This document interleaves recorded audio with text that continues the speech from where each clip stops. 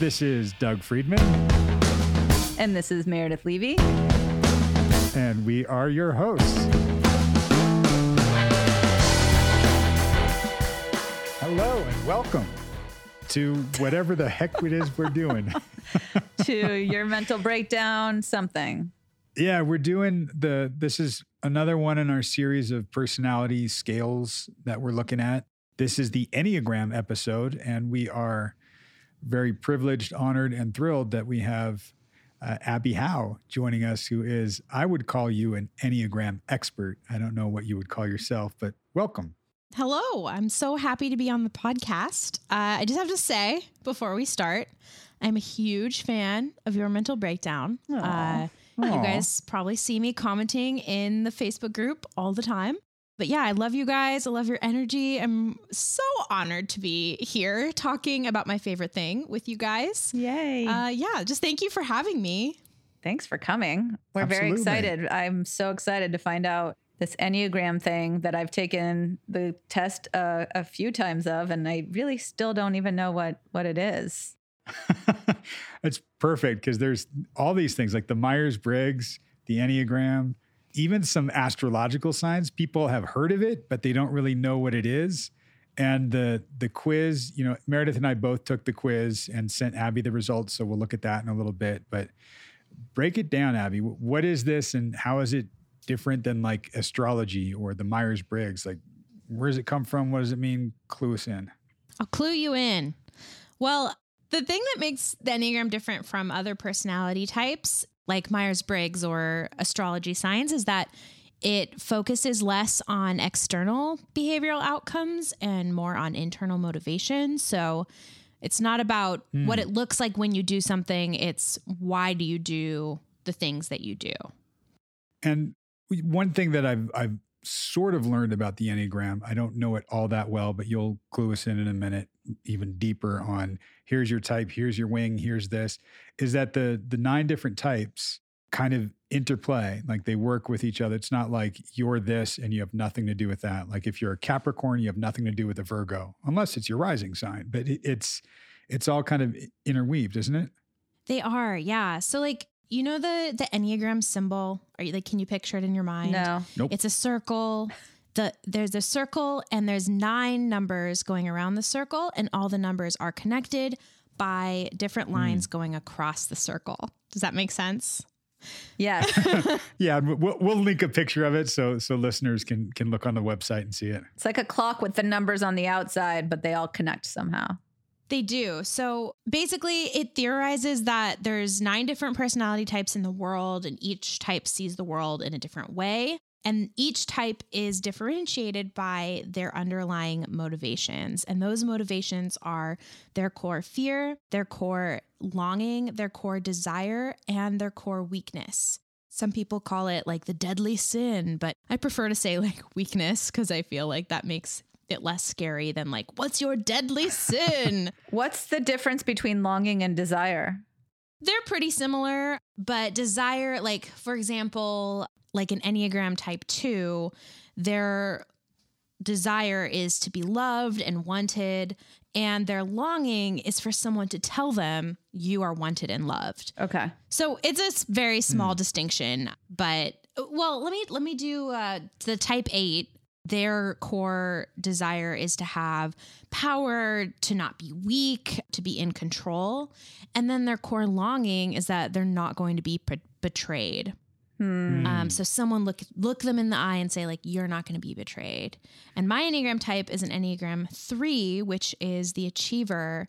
And my core longing is for someone to say to me like, hey, Abbey, like you are loved exactly for who you are and not for your accomplishments or achievements or anything like that. So they're all interconnected, but that's kind of the distinction. It's interesting because the type 3, I think it's called the achiever. And you're saying like, it's not about your achievement. It's just about that type that you're looking for that to get that, I don't know, the words of affirmation, so to speak, to hear that you're good enough and you're worthy. Right. Yeah.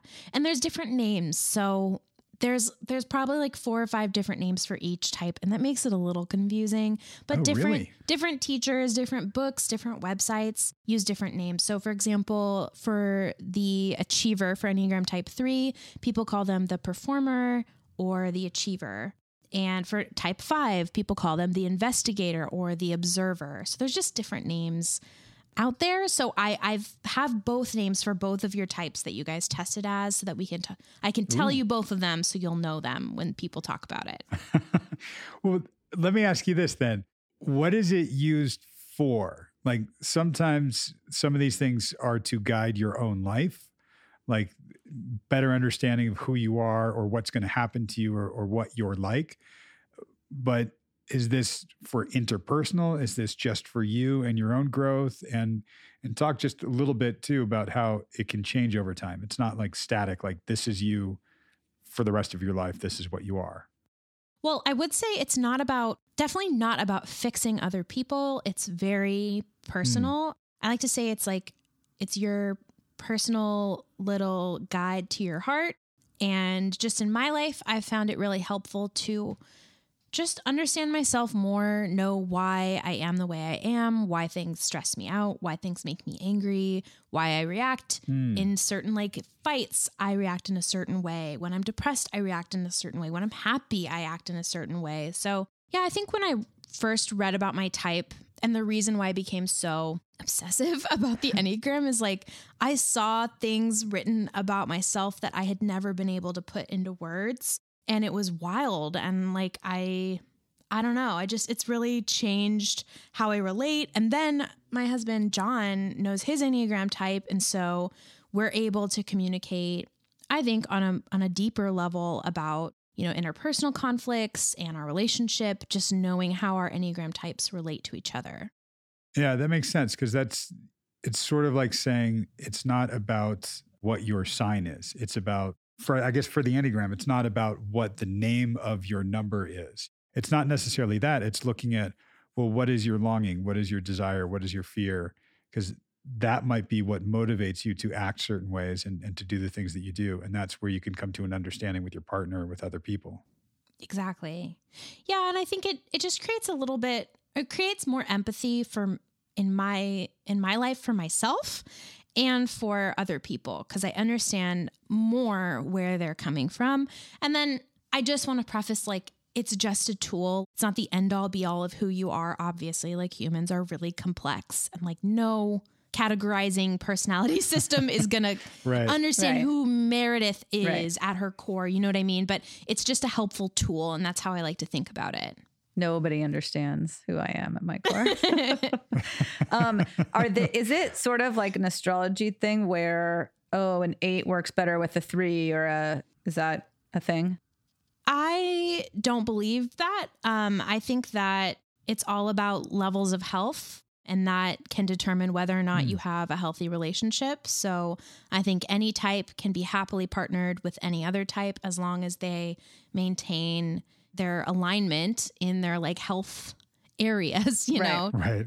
It's sort of like the love languages. Like, you don't necessarily need to match each other's, but just understand that this person really values words of affirmation and this person really values quality time. So you just recognize each other's value and try to help your partner meet their needs.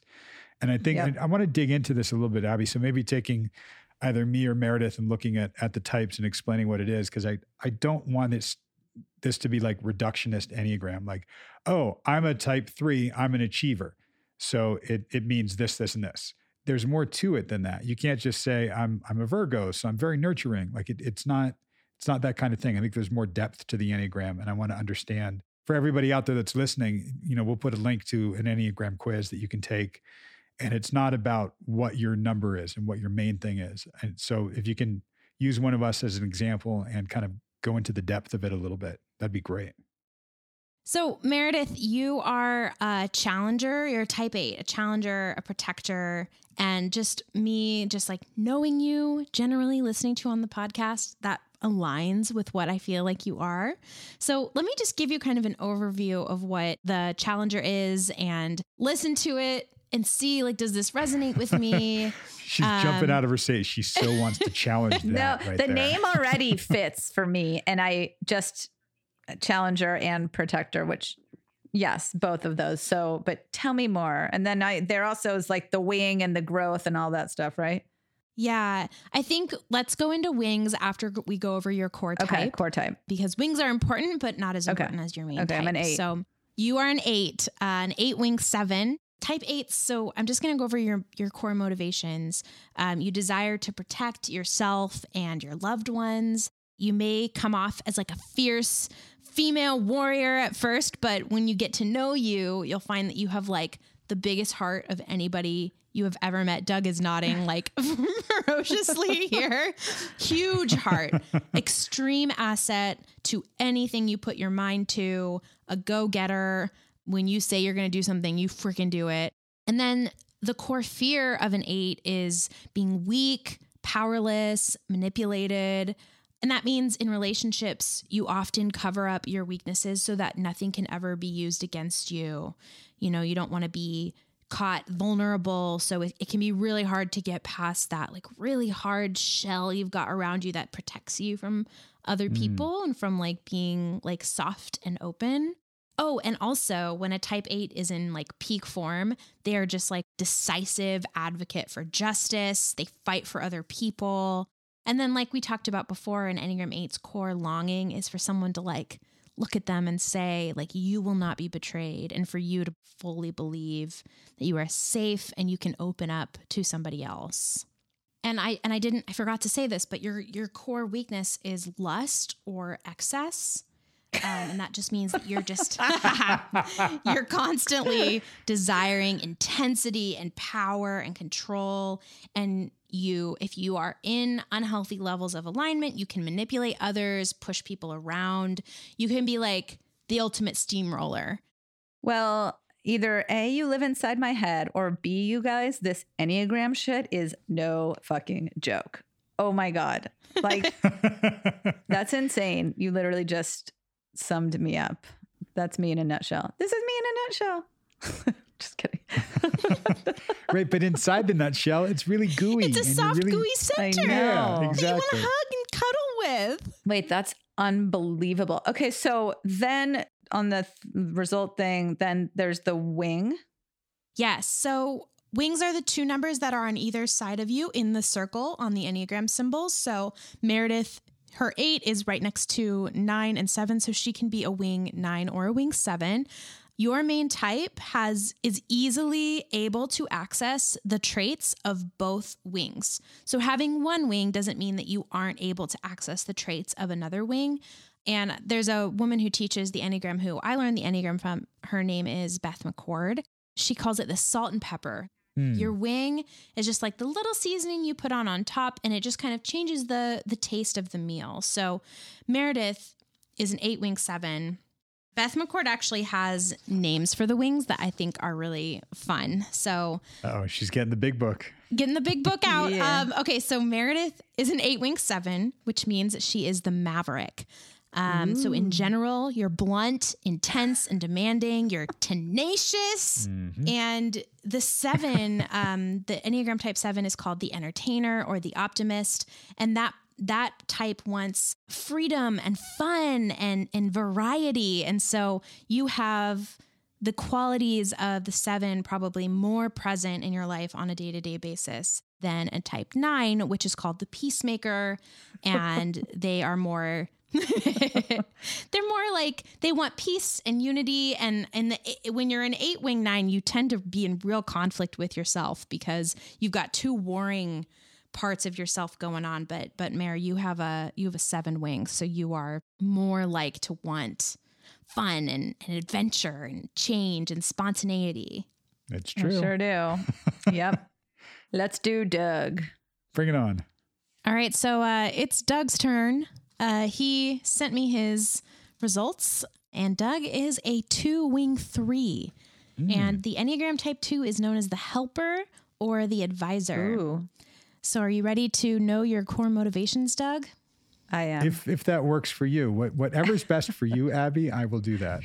Oh my Lord. All right. So Horrible. type 2s, they approach life with a core desire to be loved, wanted, and appreciated. And their fear is that they're going to be rejected and someone's going to say, I don't love you. I don't want you. I don't need you.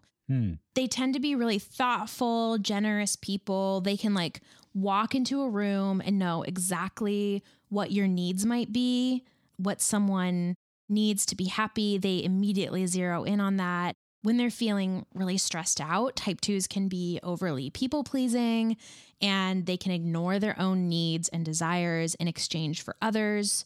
A 2's core weakness is pride, which I know sounds crazy because they're known as like being really selfless and helping. But the pride of the 2 comes into play when 2s believe that they know better than everybody else. So they know what everyone else's needs should be, and others are more needy than them and they know what's best. So that's kind of where the prideful element comes into play for a type 2. Mm-hmm. All right, I'll take that. Yeah. And then their core longing is to know that they are wanted and loved and that they're enough just the way they are. They don't need to do things to achieve love. Mm-hmm. Does that resonate? Yeah, and even in how you're describing that, the pride thing seems very linked to rejection. So Yeah. you have that pride and you want to be known as good. That's why you're helping everybody out. But if you're rejected, then it wounds that. I mean, that's almost the opposite, right? Right. Yeah. So that yeah, I can see that. I'll take some of that. Sure. You are, I mean, definitely, no doubt. We know the most thoughtful, generous, for sure. Always wanting to help others, always wanting to help other people improve live their best life, basically. And sometimes to your own detriment. That's probably true. Yep. Doug, do you find yourself kind of getting in a people pleasing mode where you like kind of neglect your own needs? Yeah, sure. That can happen. Absolutely. I mean, and it's gone through waves. I think some of this might be, if I knew this about myself years ago, it would have informed me a little more because I've really learned and worked on taking care of myself. You know, as therapists, we talk about compassion fatigue and compassion for self, which I'm big on. I preach that to Drew a lot too. How do you take care of yourself?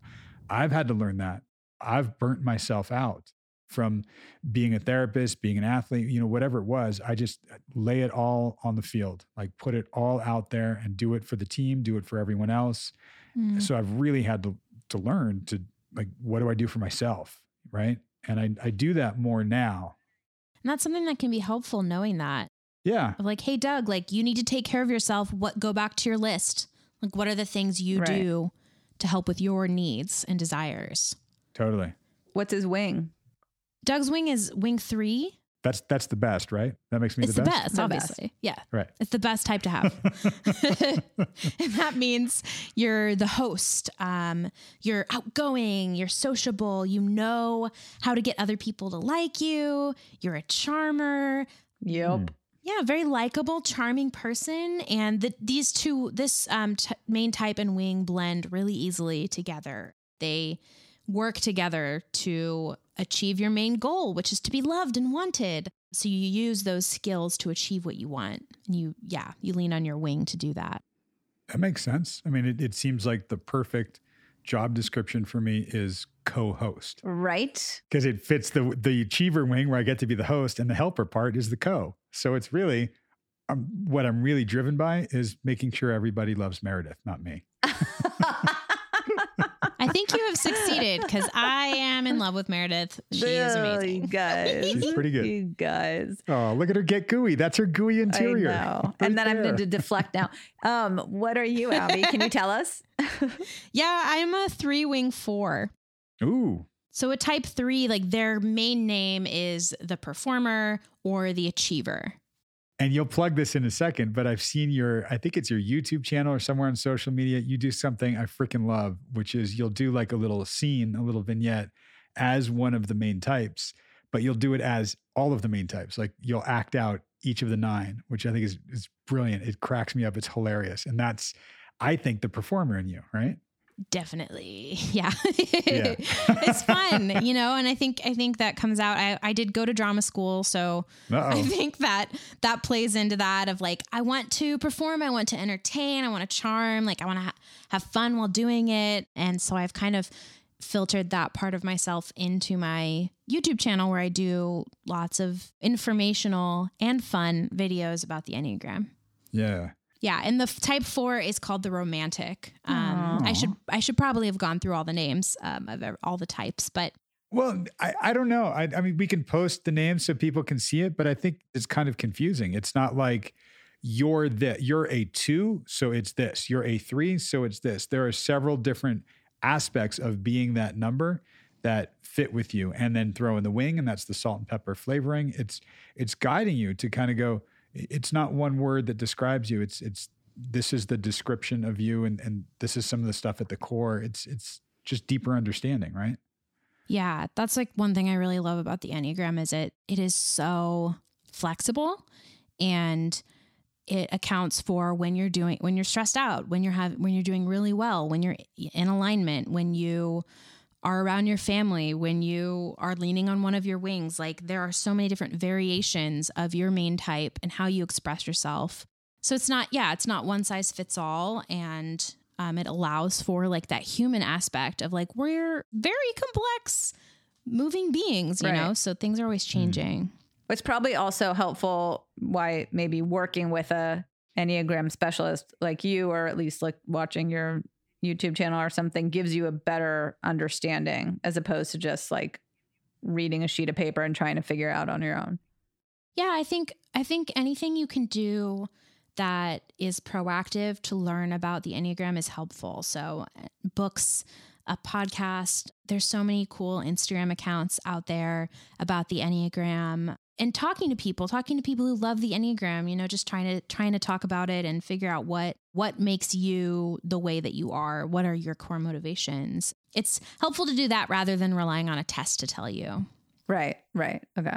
And I like how you're spinning it, because the idea of also knowing your core longings, or I don't want to say weaknesses and vulnerabilities. I don't remember the word you used for it, but knowing what those are about yourself, you can bring that to your therapist or to yourself and kind of look at it that way, which leads me to the question I really want to ask is, how do you use the Enneagram for your own personal growth?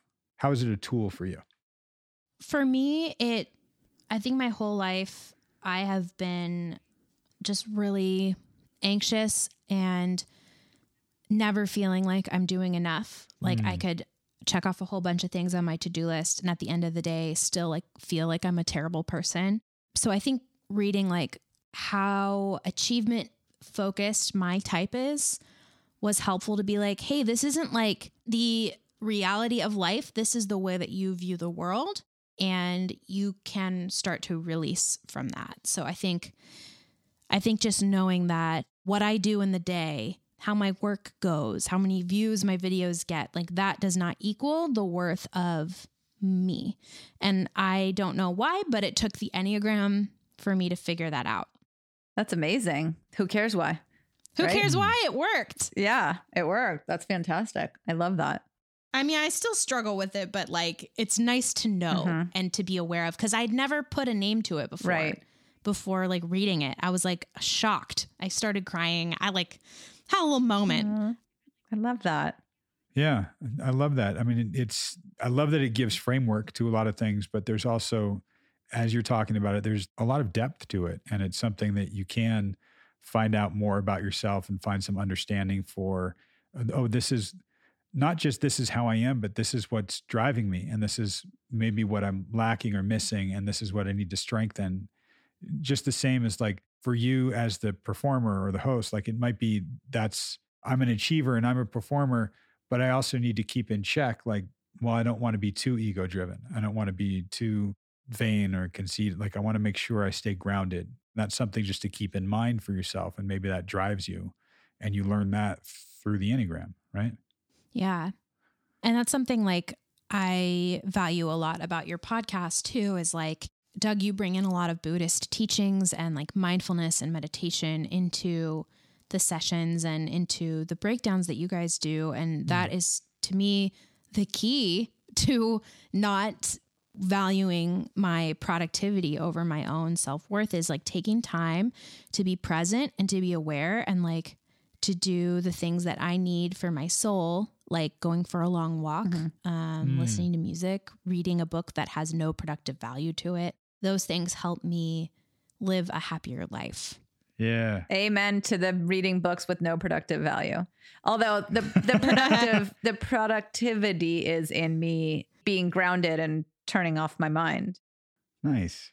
So, Abbey, let me ask you this. If people are listening to this and they kind of want to get interested in the Enneagram, they want to take the quiz, what would you want to tell them about getting into the Enneagram, or, you know, what they might do with it, just as kind of like an intro and takeaway from this?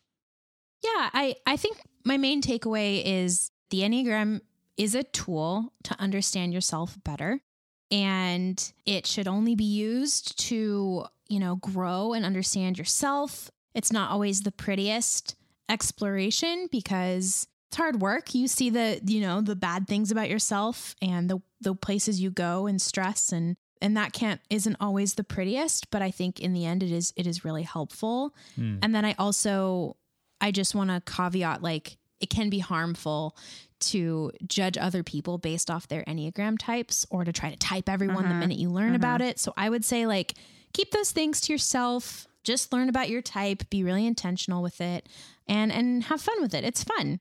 Yeah, it's awesome.